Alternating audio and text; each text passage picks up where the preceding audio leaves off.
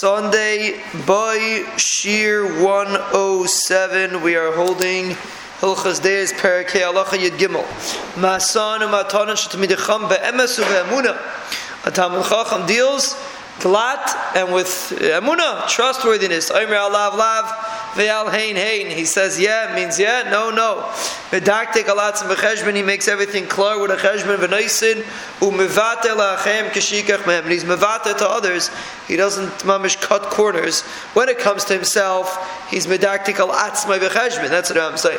When it comes to himself, he's very medaktik. He only takes what belongs to him. When he gives to others, then he's mevate. It doesn't have to be exactly the meduktuk. He's not medaktik in others when he's giving to others. He pays right away. He doesn't buy things on credit. A very interesting concept.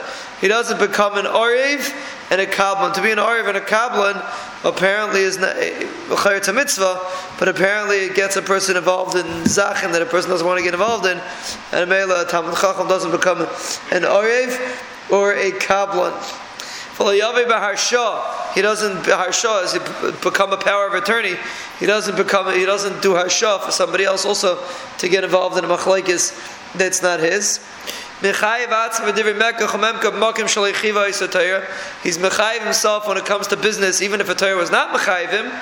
He stays erlich, even something that maybe technically is not mechayiv to do, but he wants to stay what he said should be emes, and therefore he sticks with what he said.